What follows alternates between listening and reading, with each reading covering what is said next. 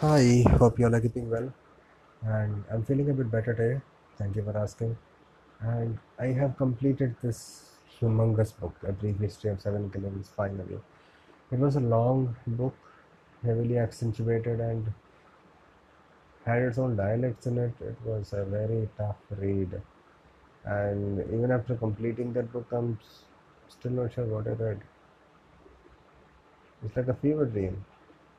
I don't know the plot. What I do know is that some people try to kill Bob Marley and they all just died in the end. This is it, but apart from that, what the story was about, I don't know. Did it? I mean, is the story, is the book, does the book keep you hooked? Um, Not really, not until you have read at least 50 to 100 pages. It won't keep you hooked.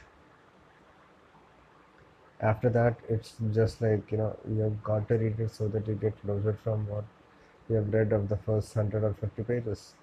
So that. Is the book that great? I'm really not sure. I'm not even sure if I'm the right person to judge the book in that respect. But seeing that the book won the Man Booker Prize and Life of Pi won the Man Booker Prize,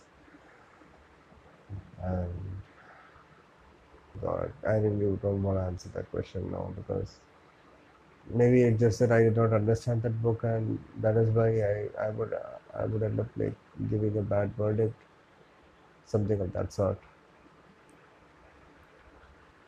And what else is there? Now I'm reading Kurukshetra, then I'll be reading Gaman. God give me the strength. So many books to read, so many movies to watch, so many songs to listen to. So many. It feels good in a way. And today, I mean, since I'm not feeling well today, I did not go out to capture the sunrise or sunset near a water body. And from tomorrow, the lockdowns are going to be strictly imposed, so I'm not sure when I'm going to go to the beach. Um, let us hope for the best. Let us hope for the best. Because I do want to go to the beach again. I do want to go cycling. I do want to soak in the sunlight, whatnot. Feel good, feel happy, feel content. Yeah.